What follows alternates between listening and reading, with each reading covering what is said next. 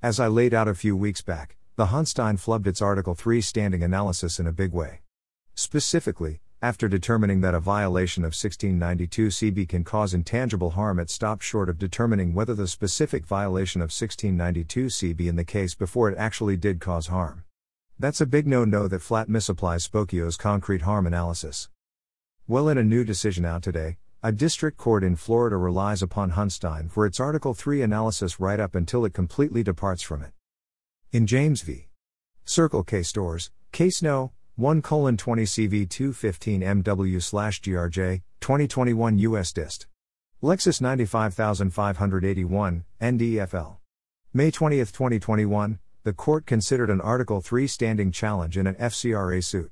In teeing up the standard for assessing concrete harm for the statutory violation at issue in the case, the James Court repeatedly cited Hunstein as providing the standard of decision.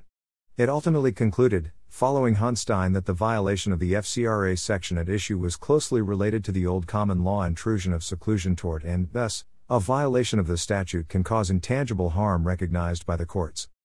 But unlike in Hunstein, where the court found the presence of the possibility of intangible harm sufficient to convey standing, the James Court moved on to the second step that the Hunstein panel ignored. It is not enough that the harms match in the abstract. This court must look to the harm plaintiff actually suffered in this case, i.e., the harm produced by the statutory violation at issue. Tellingly, James cites to a different 11th Circuit decision to support the requirement to look at the specific harm caused in each specific case, Moronsky. In the end, the James Court concluded that the defendant had not actually intruded upon plaintiff's seclusion because the harm of this statutory violation is not comparable to the harm of intrusion upon seclusion. This analysis of history and harm supports the conclusion that plaintiff does not demonstrate injury in fact and lacks Article 3 standing. Applying the logic of James to the facts of Hunstein would likely yield a very different standing outcome, one that would have wholly avoided the disastrous substantive ruling that followed. C'est la vie.